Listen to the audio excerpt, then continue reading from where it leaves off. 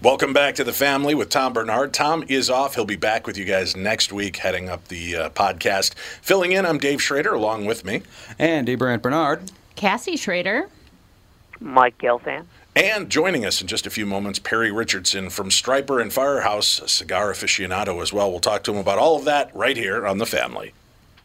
Tommy, I never believed it until now, but apparently you're a pretty big deal. Was there ever a question in your mind? Well, you might say I was a doubting Thomas. See what I did there? Yes, how incredibly clever. Anyway, what's your point? Well, last month I was trying to find you a car to replace the Mafia Mobile and suggested leasing a Nissan Altima as it was impossible to find your first choice. I love that Altima, and I'm actually looking forward to checking out the all-wheel drive as soon as it snows. Well, apparently someone at Nissan was listening to us, and at this month at Coon Rapids Nissan and Burnsville Nissan, we can offer short-term 18-month leases. That's actually pretty smart. By then, the chip shortage will be over, right? Man, I hope so. The only chip shortage I want to hear about is Bilski dumping one into the bunker.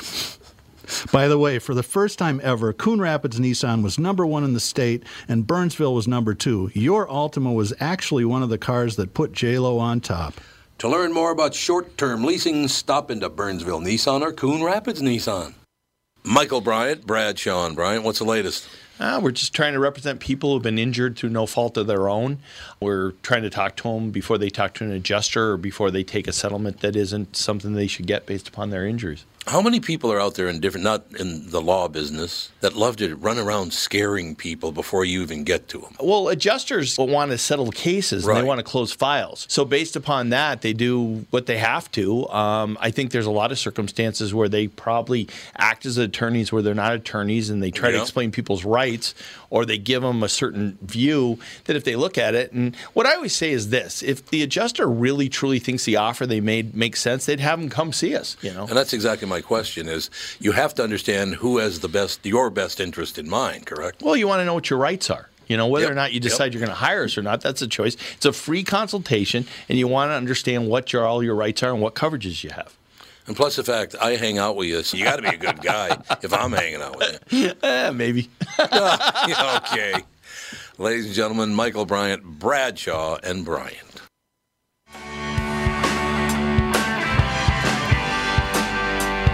We're back. This is the family. I'm Dave Schrader hosting today. Andy, we get to do this thing every year. It's called the Jericho Cruise. Chris Jericho, the AEW wrestlers, put together this amazing cruise, and he loads it with rock stars, wrestling, and then I'm his paranormal contingent, so I get to go on and tell ghost stories, right? Mm-hmm. And this was one of my favorite trips. We just did the third one, 2 months ago? Yeah, back in October. And it's very rarely do you have these highlights because everybody's there for the celebrities. They're there for the wrestlers, the rock and rollers, right? And Striper's going to be on board, and I come walking into the green room to get my credentials and everything, and this guy jumps up and he goes, "Are you Dave Schrader from Darkness Radio?" I'm like, "Yeah," and he goes, "Hey, man, I'm excited." And it's Perry Richardson from Striper and Firehouse. And I was like, that moment, of course, none of my family's there to witness this. Nobody has ever proven that actually this was a response by a real celebrity, but I was, excited to actually have somebody that knew what the hell I did in my world, and he was there. We got a chance to hang out all weekend and watch them perform with Striper. Perry has joined, what is it, about 2-3 years ago now that you joined in as the bassist, Perry? It's been almost 4 years now. Wow, 4 years. That goes by quick, huh? Are you standing at the end of a subway tunnel? Do I sound that way? You sound a little far away, like you're afraid the COVID that Tom has might somehow get to you over the lines. It won't, I promise. If you step up closer, we'll get to hear you. Expensive microphone, I guess. Yeah. Well, it's good to have you here, man. We had a great chance to hang out and have some fun. I know you spent quite a bit of time in the cigar lounge hanging out between shows. As everybody I know that met you was like, yeah, I met Perry in the cigar lounge and had a great time. But what's it like, obviously being a part of an iconic band with Firehouse, then and certainly you've stepped into different realms. You were doing country music for a while with, what was it, Trace Adkins and Craig Morgan, right? Yeah, I did that for, I guess maybe 17 years I was in Nashville. Oh, yeah, wow. After Firehouse, I moved to Nashville and played country for that time, and then Striper thing came along and saved me from having to play with a fiddle player, and back in rock and loving every minute of it. I've got to know, when you come from Firehouse to transition into country music, is it a major culture shock, or is music music? It's truly the universal language. It's music, man. I mean, I grew up with that. My dad played in a country band, and that's the first thing I learned how to play. And I was singing in a well, the first thing I did was I was singing in a gospel quartet when I was like 7 or 8 years old, and that was pretty much country too. You know, as anybody that knows Southern gospel, so it was in my blood. So I fell right into it, really. But the transition to stage, being on stage in a rock band and a country band is totally different. And being in that band, you're not really in a band, man. In country, you're like, you know, you're a hired gun. You play a show, and you're not considered a part of the band. You're just backing up that artist. So that's one thing I didn't like about it. You're not considered a family. And in this band, and especially in Striper, and all their fans, man, we're one big family, and I really love that. They have the best fans in the world. I mean, it's amazing what these people do. And as I can attest to our Kickstarter campaign that just finished up, that they came out for our new documentary we're going to be doing in the next year. They came out like crazy, dude, and just we raised so much money, it blew my mind. So we're super excited, and I'm just happy to be a part of this thing with them. They were one of my favorite bands back in the 80s, and my favorite color is yellow and black, and I was meant to be here. So, well, I had to laugh. Earlier this week, we had Kostaki on talking, and of course, riffing on football, and he talked about the Pittsburgh Steelers game, and he said, the last time I've seen that many people dressed in black and yellow that depressed was when Striper retired. And we had to inform him Striper's still kicking and moving along. But it's fascinating to see you up there with this band. It looks like you've been a part of that since day one. And I know, having only been a part of it for 4 years, was it an easy blend for you once you got in? It took me about a year to really fall into it, because it's such a different style music than Firehouse was. Right. Firehouse was more of a straight ahead groove kind of band, and Striper does some crazy stuff, man. It wasn't what I was used to playing and the way I was playing, so I kind of took what they did in the past and put my own spin on it, and I play with a different style, and it's worked out. They love it, the way it feels, and the vocals feel good. We're doing some great harmony work together, and I feel like I've been there a long time now. It's coming natural to me on stage finally. So it's been sweet, man. I've got to know. I mean, it's obviously Striper is known for being this Christian heavy metal band, which seems like a very strange dichotomy. I remember when Striper hit, and my buddy's brother was really into Striper, and as soon as you hear Christian metal, my mind kind of flew out the window. I'm like, I don't. Is it just all Jesus anthems with, because I came from a Lutheran background, and when I had to go in and sing hymns, that is not something I thought would ever be contextually entertaining in any kind of music venue. And then we'd be in the car, and his brother would play a cassette and not tell us who it was. And I remember thinking, man, this is great. Who's this? And he's like, I don't know. I just recorded a bunch of songs. So he'd make us listen to half the album before he'd tell us it was Striper. And so that's my indoctrination to it, other than just seeing the black and yellow everywhere. You said you were an actual fan of Striper. Did it speak to you as well? I mean, that's pretty powerful that they took this stance that, hey, we're rocking out for God, right? And I mean, this is kind of the way they've always been. Yeah, I mean, to tell you the truth, that's not what drew me to them. Mm-hmm. It was their music, and I loved that sound, and I didn't even really know that they were a Christian band until probably several months into it, and I started back then, I barely listened to lyrics, I'm Right. like listening to the melody and instruments and all that, and started paying attention. I was like, wow, oh boy. That's never a good. That's a sound you don't want to hear from your guest or a doctor. Oh boy. I have a new French bulldog puppy, Wow. and he's like rolling around going crazy. So sorry about that. No problem. Anyway, Well, if you think about it, I mean, Stryper being Christian metal isn't that big of a leap, because I would say the vast majority of metal motifs probably come from the Book of Revelation. yeah. The Four Horsemen, the Lakes of Fire, all that kind of stuff. It's all from that one book. So it's like, and now instead of just going with the Book of Revelation, you got what, 20, 30 more books to choose from. So you got plenty of material. Andy, you are missing your a good way to calling, look man. at You need to be the PR guy for Stryper going forward. We don't limit our metal to just one book of the Bible. You get them all with Stryper. Doing a gospel theme album this time. Well, going into a band like this, which is well established, has really continued on, and is doing this. Was it a surprise to you that here in the 21st century and in 2021, Stryper is still so loved and followed? To me that was a surprise. When we went on the cruise ship and I heard Stryper's going to be on, I'm like, my God, I know Jericho was a fan. How long has it been since just a few years ago they put out a new album? Oh, they really have never broken up officially. They've just had these hiatus. Is it surprising to see this kind of love and support still for the band? It is, man. With Firehouse, we didn't come out until 1990. Right. So we don't have all those years. That Stryper was out in 83, 84. That's a long time. And the bands that were there in the beginning are still there. And we would do a lot of interaction with them through Patreon and the fan club and all this stuff. And it blows my mind how dedicated they are and what they will do for this band. It touches my heart.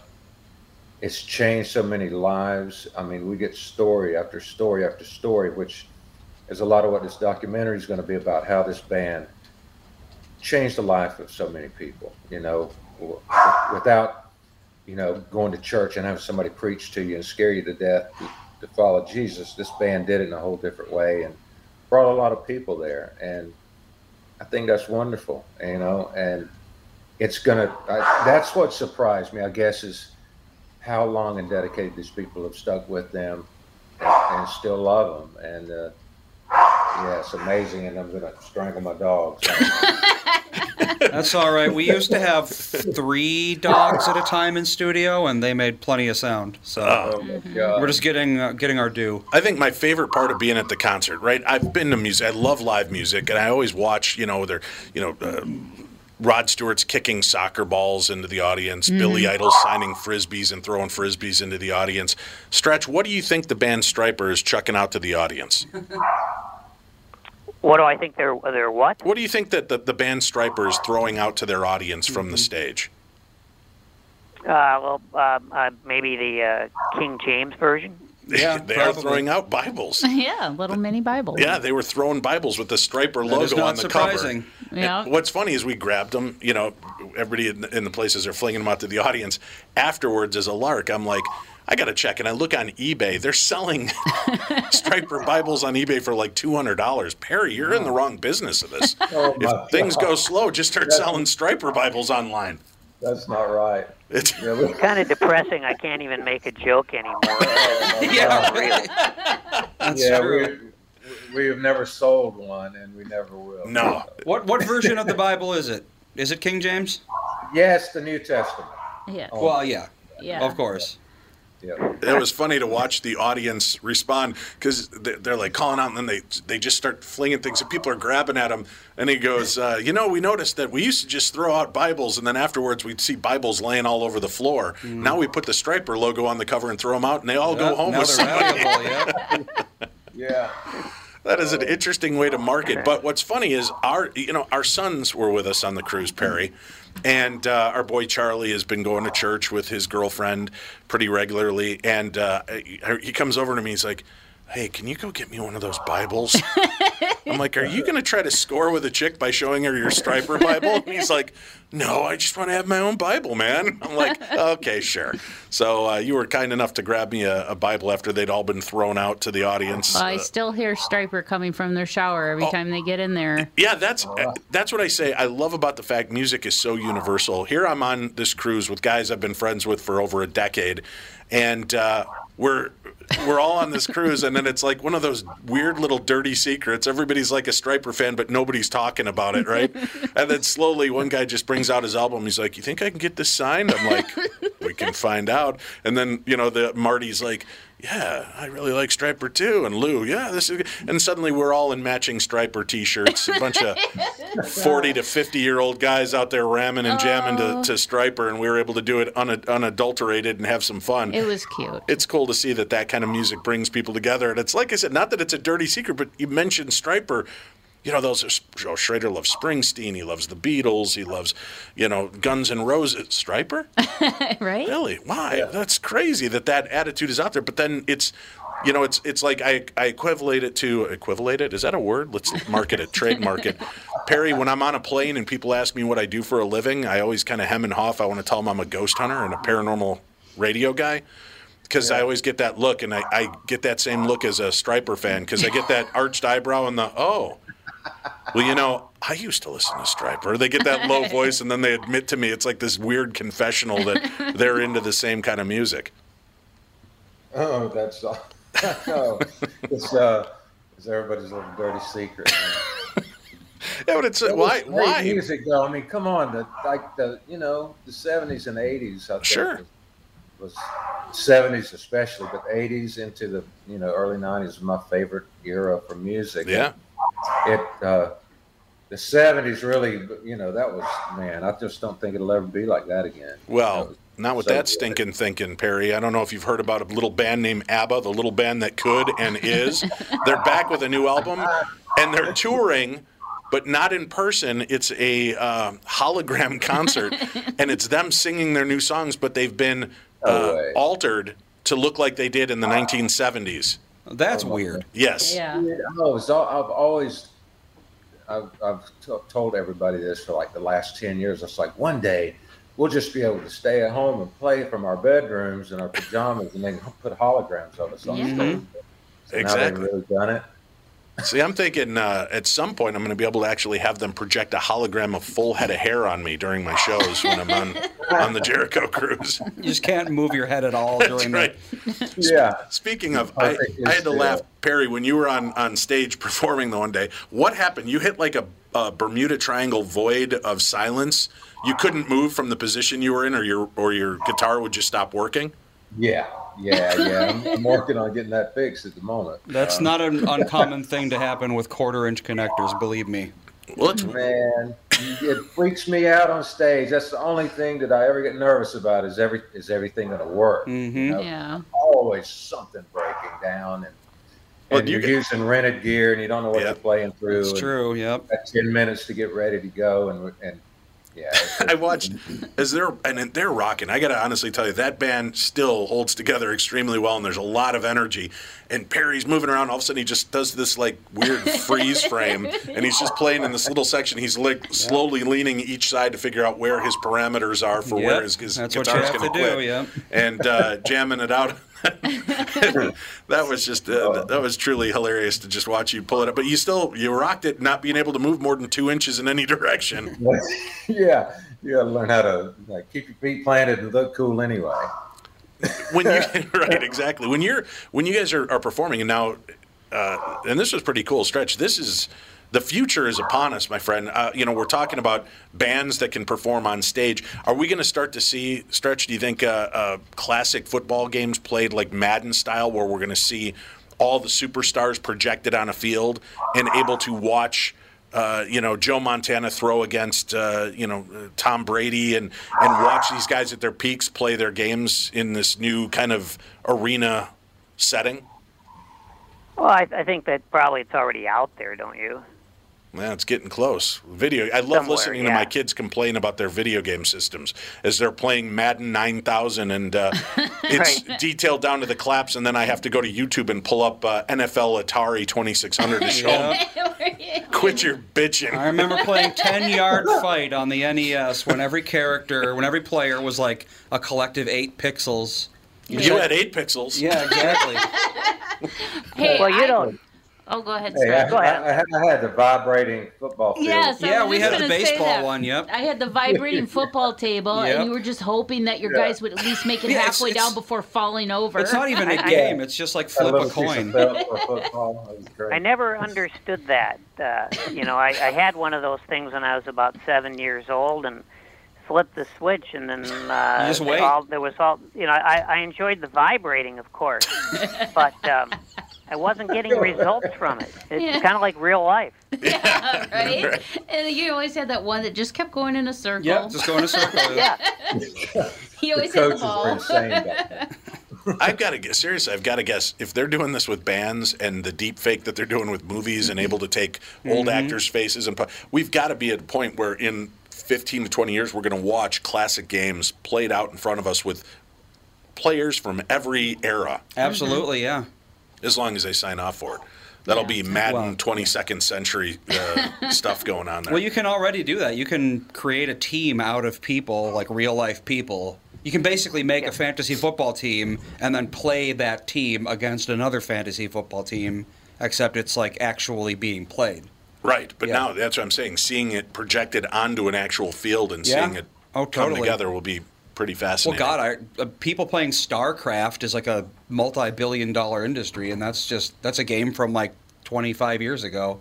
I can't even imagine how big that would be. If you want to blow your mind someday, just look up Indiana Jones or Raiders of the Lost Ark Atari 2600 game. And I got that on Christmas, and I played that thing for 8 hours straight, and it is the worst. I think it's 2 pixels. Well, you don't know what the hell's going on. It's like, what is this icon supposed to be? Is that a snake? Is that a rope? Oh, I knew how to play it, buddy. I knew how to play it. But it's brutal. So not everything from the 80s carried over as fondly as Striper did, Perry. That's my rejoinder to this conversation. True. We need to take a quick break. We'll continue talking. Perry Richardson, our guest. We've got Stretch Online, Andy, Cassie, myself. We'll be back with more of the family right after this. Tom here for Shift Real Estate. I met the folks from Shift Real Estate last year on our way to Key West and loved their story. Shift Real Estate saves home sellers thousands of dollars on real estate fees because they list for a flat fee of $5,000, and that includes photos, MLS listing, online marketing, and the assistance of a full-time realtor. Tell Shift about your home, and they will tell you how you can save $10,000 or more. Shift Real Estate, the common sense way to sell your home. Visit shift2sell.com because life is expensive enough.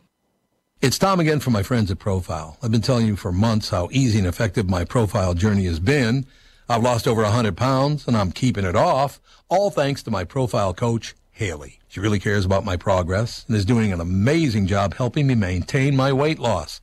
Profile's customized plan will get you to your goal.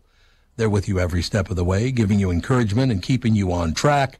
I know you've tried other weight loss programs, but Profile is different. Trust me, it worked for me, and it will work for you too. Join Profile this month and take advantage of their buy 3, get 3 deal. Pay for 3 months of health coaching and get 3 months absolutely free. Profile has 6 metro locations as well as Waite Park, Mankato, and Rochester. Visit profileplan.com/Twin Cities today to set up a free consultation. That's profileplan.com/Twin Cities, profileplan.com/Twin Cities. We're back on the family. Perry Richardson, our guest today from Firehouse, now from Striper. You've got, now, is a new album forthcoming? You guys are working on one right now, Perry, is that right? Yeah, we'll be going in, we'll be meeting up in January, I think in the middle of January, and start working on that. Yep. How long does it legitimately, from the time you sit down to the time you're ready to go to press or whatever they call it for creating a new album, how long does it usually take in studio to record a feature-length album? I think the last one we did, we spent about, 5 weeks maybe total.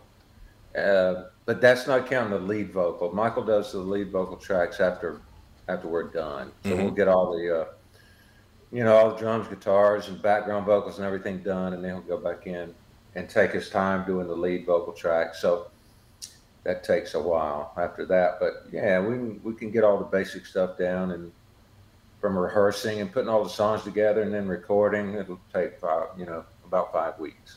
Have you been watching this Beatles Get Back special on Disney Plus by any chance? No, I have not. There's so many amazing scenes where they've got like half a month to come up with 14 new tracks, and then they're supposed to do a TV special and a live performance, and they have no songs. They're literally, you're watching Paul McCartney hammering out the beginning of Get Back, and they're just each building their own songs. Do you go in with like, oh, I've already written 8 songs, now we just have to flesh them out with the music? Or is it a lot of tooling around and I got this idea, what do you guys think of this riff? Yeah, okay, we could build on that. How does it really work? Yeah, we don't have the money Def Leppard does to go in and sit around in the studio and write for a year. So we got to have it pretty much, we got to have a good idea what that song is before we get together. So we'll trade ideas online and send MP3s back and forth, and here we do this and this. And so when we get there, we've got a decent idea of what it's going to be like, and then we'll get in there and rearrange and start working on the vocal, because usually when we're sending stuff back and forth, there's no vocal lock track on it, so you really don't know what the melody is or anything yet. We'll get that music down, and when we get together, we'll start working on all the melodies and the vocals. Well, I'm hoping that you're done by mid-February so you can go on the ghost hunt with me when I hit Savannah, Georgia. Yeah, I am thinking, I'm keeping my fingers crossed, man, but I think I'm going to be home. We're looking awesome. I think my flight coming back right now is scheduled for like the 21st or something.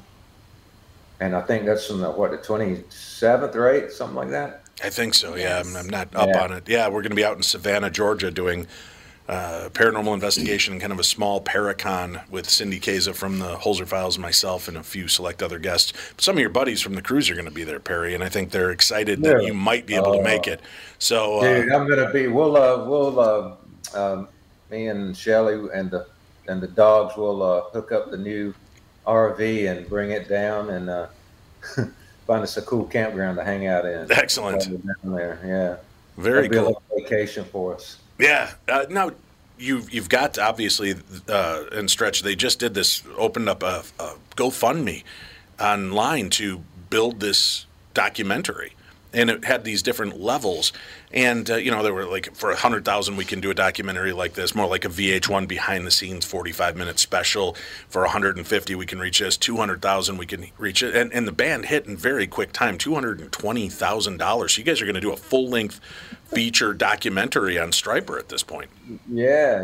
It's blowing my mind, dude. I mean, I personally was like, how are we going to raise $100,000 for a documentary? I had no idea that these fans would do what they did and came through. I was sitting there 3 hours to go. When I texted you about it, I was like, oh my God, I can't believe we're almost going to make $200,000. And, 3 hours later, by the time it was over, we'd hit 220, and I was freaking out. Everybody in the whole band and everybody that works with us and everything, we were all texting each other back and forth those last hours, just freaking out. I mean, it was such great news that they love us enough they want to see this documentary. It's going to be a blast to record, and we're going to try and we want to make it like a movie, make it different. We don't want a behind the scenes, what the band went through and the band did this and interviews with the band. And we want to make it more of like how this band changed people's lives, and so that's what we're shooting for. We'll see how it turns out, and so we got to find us a really great director. Was there a band that really you could credit? Yeah, this music saved my life. This music showed me what music was really like. Who is that stood out to you, Perry? Judas Priest, beyond a doubt. Really? Yeah, they. I mean, if I had to pick one band that I can only listen to that band the rest of my life, it would be Judas Priest. Rob Halford is by far, in my opinion, the best singer, rock metal singer that's ever lived. He influenced almost every singer I know. Mm-hmm. I mean, he's amazing. Their songwriting was spectacular. I mean, they were the epitome of a metal band. They're the godfathers of metal. If it hadn't been for them, I don't know what would happen, man. But I was listening to them back in, I think the first album I got by then was maybe 76. And they're still going strong today. The last album they put out like a year ago, it's just unbelievable. And Rob still sings his butt off. And it's crazy.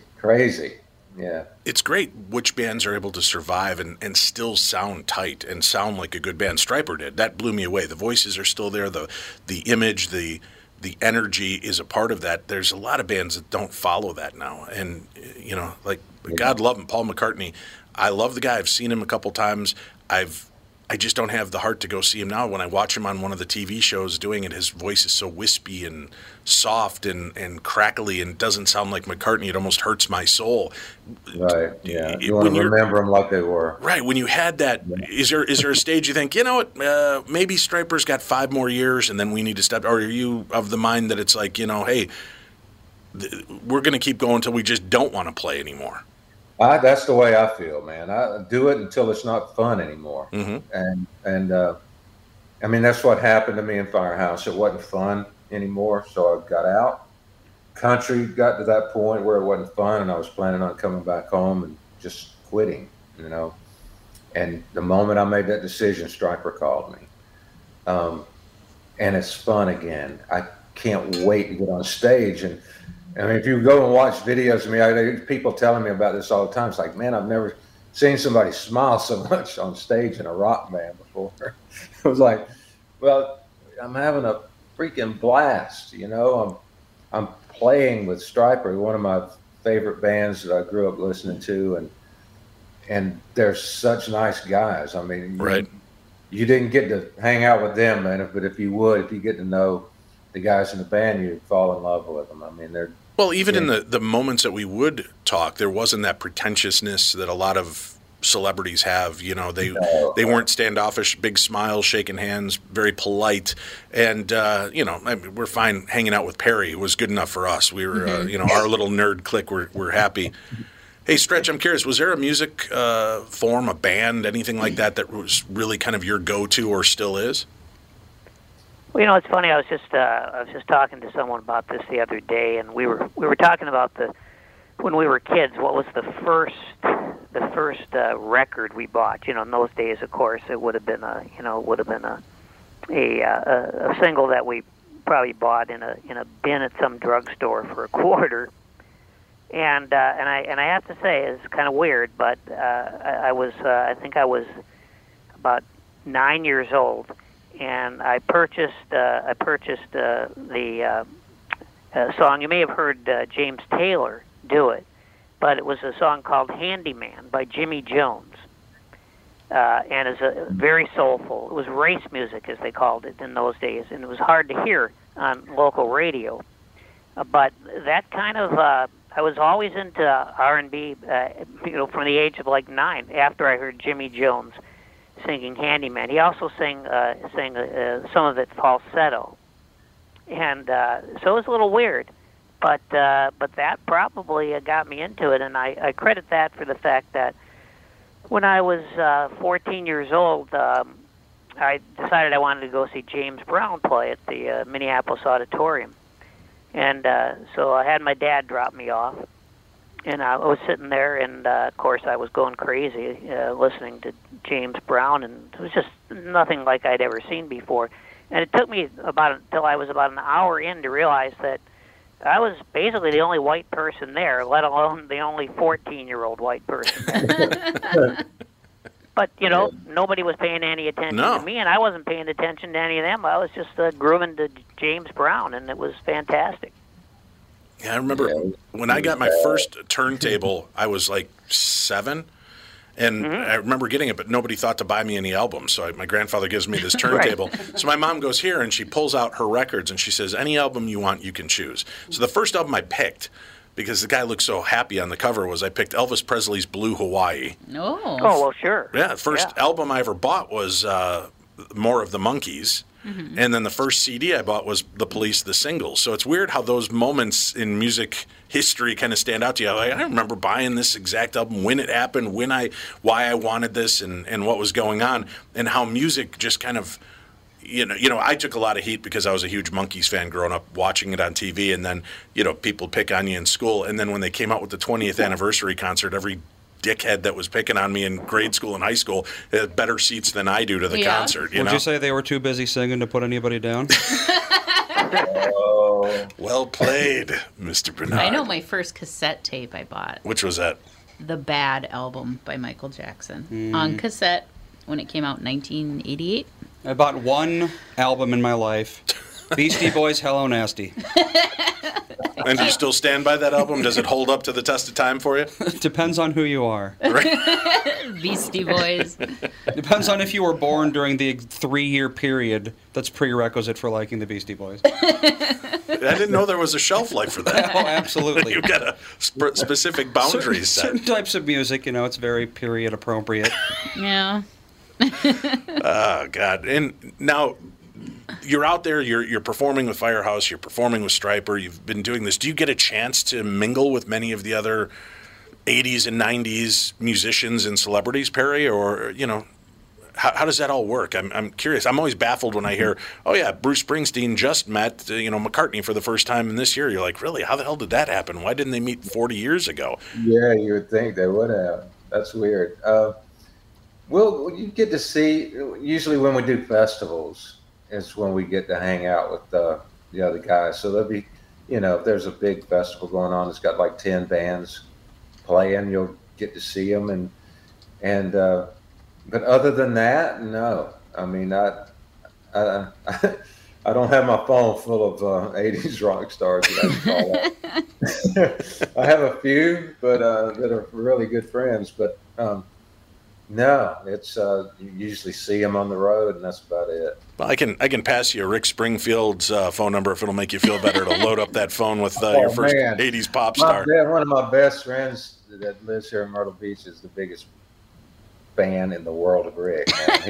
He goes and sees. He bought his new dog was the I forget the breed, that dog that was on the cover of his album. Oh yeah, that like American Bull Terrier or something. Yeah, the Bull Terrier. He bought one of those, took it to a concert, and had Rick take pictures with him, and I mean, he's got Rick Springfield guitars, and it is amazing. He loves him, and I've never seen him. I'd love to. I heard he's great live. Yeah. I saw him maybe at a not so great point in his life. He was playing Rib Fest here in Minnesota, so that might give you a little clue as to what it was. My buddy and I were enjoying ribs. I've played that before. Yeah, Rib Fest. And he's up there and just sadly drunk out of his mind and not remembering lyrics to Jesse's Girl. And it's bad when you're up there, yeah, Jesse's Girl, and the audience, and he's walking around on people's dining tables. It was just a very surreal, what are you doing, Rick Springfield? Like how you sing a song for that many years and can't remember the words to it. Yeah, you got to be pretty drunk to not remember the lyrics to the biggest song. That reminds me of my favorite, the first time I met Ozzy Osbourne. We were rehearsing right beside him, and our tour manager knew him really well. He said, "Come over, I'll introduce you." And we walked in, and he was like, "Hello, man." And he was standing there, and they had his teleprompter up, right? And I walked up to the front of the stage, and on the teleprompter was "Paranoid." Oh. And I looked at it, and I was like, "Dude, you still need the words to Paranoid?" You've been singing that since what, 72? I mean, whatever year that came out. Well, Perry, exactly. I saw Sinatra perform here in '91 when the Super Bowl came, and it was his last tour, and he would always go to whatever city the Super Bowl was in and perform just before it. And we went to see him, and he blew a line in, I don't know, Fly Me to the Moon or something, and then he starts laughing at himself. He goes, well, at least you know I'm not the Manila Vanilla guys. Manila Vanilla. Yeah. Frank was very up on it, you know. Exactly. I'm not one of them Manila Vanilla guys. Yeah. But I'm glad I'm not a lead singer. I couldn't remember anything. All right. I feel like forgetting line. I can't even remember the lines to half the choruses we did. So are you up there doing the Jesse's girl, Jesus lives? Or is that kind of it? You're just faking it along the way? Yeah. They can't tell. They can't tell. The mic's not hooked up to anything. That's what I love about, when they did the Traveling Wilburys, that super group in the late 80s, right? Where you've got George Harrison and Roy Orbison and Tom Petty and everybody's in the band. They named the band Wilbury because of all the mistakes they made. George Harrison said, "Don't worry, we'll bury it in post." So all their mistakes they made, they just buried in post. So that's how they became the Traveling Wilburys. Is that the real reason behind the noise war? Is they're just burying as much as they can behind amplification? Yes. Oh my God! How does it make you feel, Perry, as a musician, somebody who takes his craft seriously, loves this, goes out, puts your heart and soul into it, and then you see the footage? And I don't know if you can pull it up, Andy. And I know we're not supposed to play music on here, but I don't think it'd equate to actually music. But it's Vince Neil singing "Girls, Girls, Girls." Have you seen that footage, Perry? Dude, I don't know if I've seen something. Oh my God, Gelfand, have you seen the footage of him singing Girls, "Girls, Girls, Girls"? Yeah. No, I guess I sort of like doing it a real creepy way, though. Oh, it's so bad. Well, it's like earlier this week we were talking about Tiffany on stage, kind of started blowing up at fans in the front row and cursing them out as she's singing "I Think We're Alone Now." Only sounds like she's put down about a fifth of bourbon and 20 packs of smokes. She's up there. I think we're alone now. Yeah. And that's not me over exaggerating. No, it's not good. It is crazy. I think that's one of those things where nobody should have done it after Tommy James and the Shondells. Yes. You can't improve on that. I'm sorry. Well, she was a cute bubblegum song. She was a cute little redhead in the '80s. It worked well for her, but when that's the song you can hang your hat on 40 years later. Yeah. Yeah. So, Vince Neil, would this have been Seven Oaks in Boone, Iowa? That might be it. Well, let's play a little. He doesn't know the lyrics. See what you think.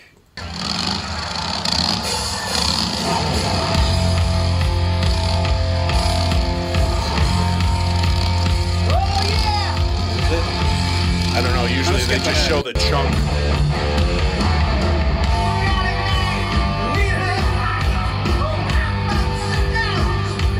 You cannot tell what the hell he's saying. He can't tell what he's saying. At some point he says hamburger. That I do. Oh yeah. Now he's complaining his voice is gone. That's one thing, but in the one he's up there like hamburger girls, and they had to put subtitles. Yeah, you cannot understand it, and I don't. First of all, I don't know, and he's dancing around stage. Yeah. So he's so hammered he doesn't know the words, and can't hit a note, and yet he's got the energy to dance to it. It is one of the most bizarre, sad pieces. Yeah, apparently he did a couple lines and then he was just like, "Sorry, I can't do this," and walked off. Yeah. It's kind of like seeing a legacy act, in a third-rate casino. Mm-hmm. And invariably the singer, here's one of my biggest hits, and then he sings a line or two, and then obviously he becomes confused.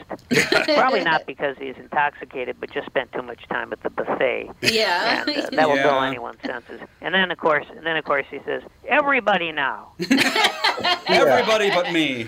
Welcome to Bob's Barbecue and Bingo Parlor. Tonight we've got for your enjoyment. Yeah, that's sad. There are a lot of bands that are pulling that string too, where they're leaning into just, hey, now it's your turn, audience. Yeah. And you can tell they can't hit the notes. I guess Genesis is taking a lot of heat right now. Oh, yeah?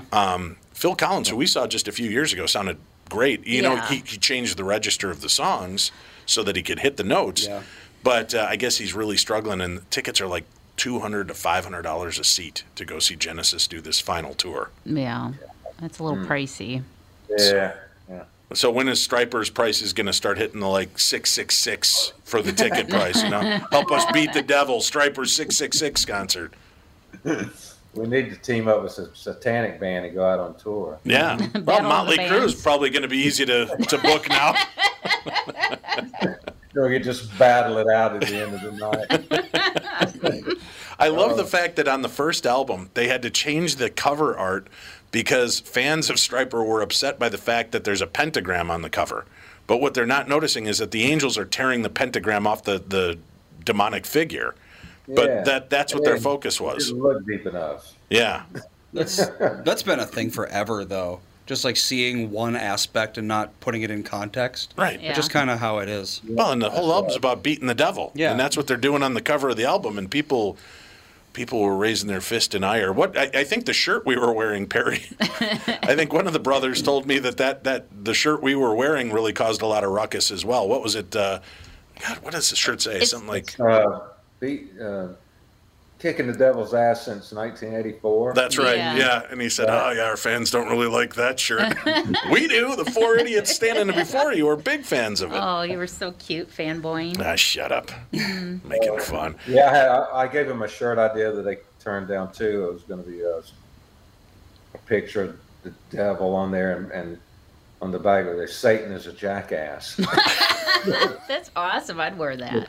But I had a shirt made like that, and I freaking loved it. Everybody was dying over it, but they're like, it's maybe a little much. A little too abusive, even to the devil. Come on, Perry. Give the devil his due. He's got feelings. Well, Perry, where can people keep up with you and what you're doing, and when the new album will be out, when the new movie will be out? Yeah, Stryper.com. Just go there, and it'll have all of our dates that are coming up listed. Everything that's scheduled now. I think we got stuff starting in April maybe, but we keep the dates on there updated. And the documentary, I don't know if they're going to keep the site going, but there was a StryperDocumentary.com, I think, site that was promoting that, so it might stay up to keep everyone informed on that. If not, it'll be on Stryper.com. And just visit me on Facebook. I got a fan page on there, Perry Richardson, and it's we try to interact as much as we can with everybody, and it gets to be overwhelming at times, but we try our best. So you guys do great. Honestly, it was you put on such a fun, energetic concert. Everybody was on point. The band sounds great. Voices sound great. I hope people will check out the new Stryper album, check out the documentary when it's released, and go see these guys live, because you will walk away perhaps with a new Stryper Bible, but more importantly, having a great time. Yeah. That's right. And Dave, I hope I get to see you in Savannah, because I want everybody to know that Schrader is like my all-time favorite pod guy and paranormal guy. So he's been my go-to for years and years and years, and I'm honored to be on with him. And I can't wait to meet up with you again, man. We had a blast on the cruise. Well, thank you, buddy. And I will tell you, you gave me my one rock star moment in life that I'll never forget as you guys are playing from the stage and thanking Chris Jericho for bringing you on board. I love the fact that you stopped the show to go, and let me thank you for bringing this guy, Dave Schrader from Darkness Radio, on the cruise. Perry, my life couldn't get any better after that, so thank you, sir. Oh, dude, you're welcome, man. Have a good one. Stretch, it was great to finally get to talk with you and have you on the show. Thank you for being here with us. Oh, it was a pleasure, yeah. And I felt like I was in an entirely different universe today. Well, Stretch, what is your favorite part of the New Testament? Wait a minute. There's a New Testament? When did this happen? I stopped with the Leviticus. I said, okay, it can't get any better than this. Pentateuch or we're bust, killing right? people. We're stoning them for disagreeing with us. Wait a minute. That's in today's front page of the Washington Post. So. That is true. We're still living part of the original cast of the Bible. What's the nice thing about the Bible is it's timeless because people never, ever change. That is true. Well, happy Hanukkah. Yeah, I'm afraid you're right. That's sort of scary because, you know what? People don't change, but the weapons do. That is true. That's why the world needs more Stryper, man. Let's just start jamming exactly. Stryper. That's right. That's what I was thinking. Exactly. All right, guys, that's it. Tom will be back hosting the show with you next week. Stay safe and have a great week. Happy Hanukkah. Take care, everyone.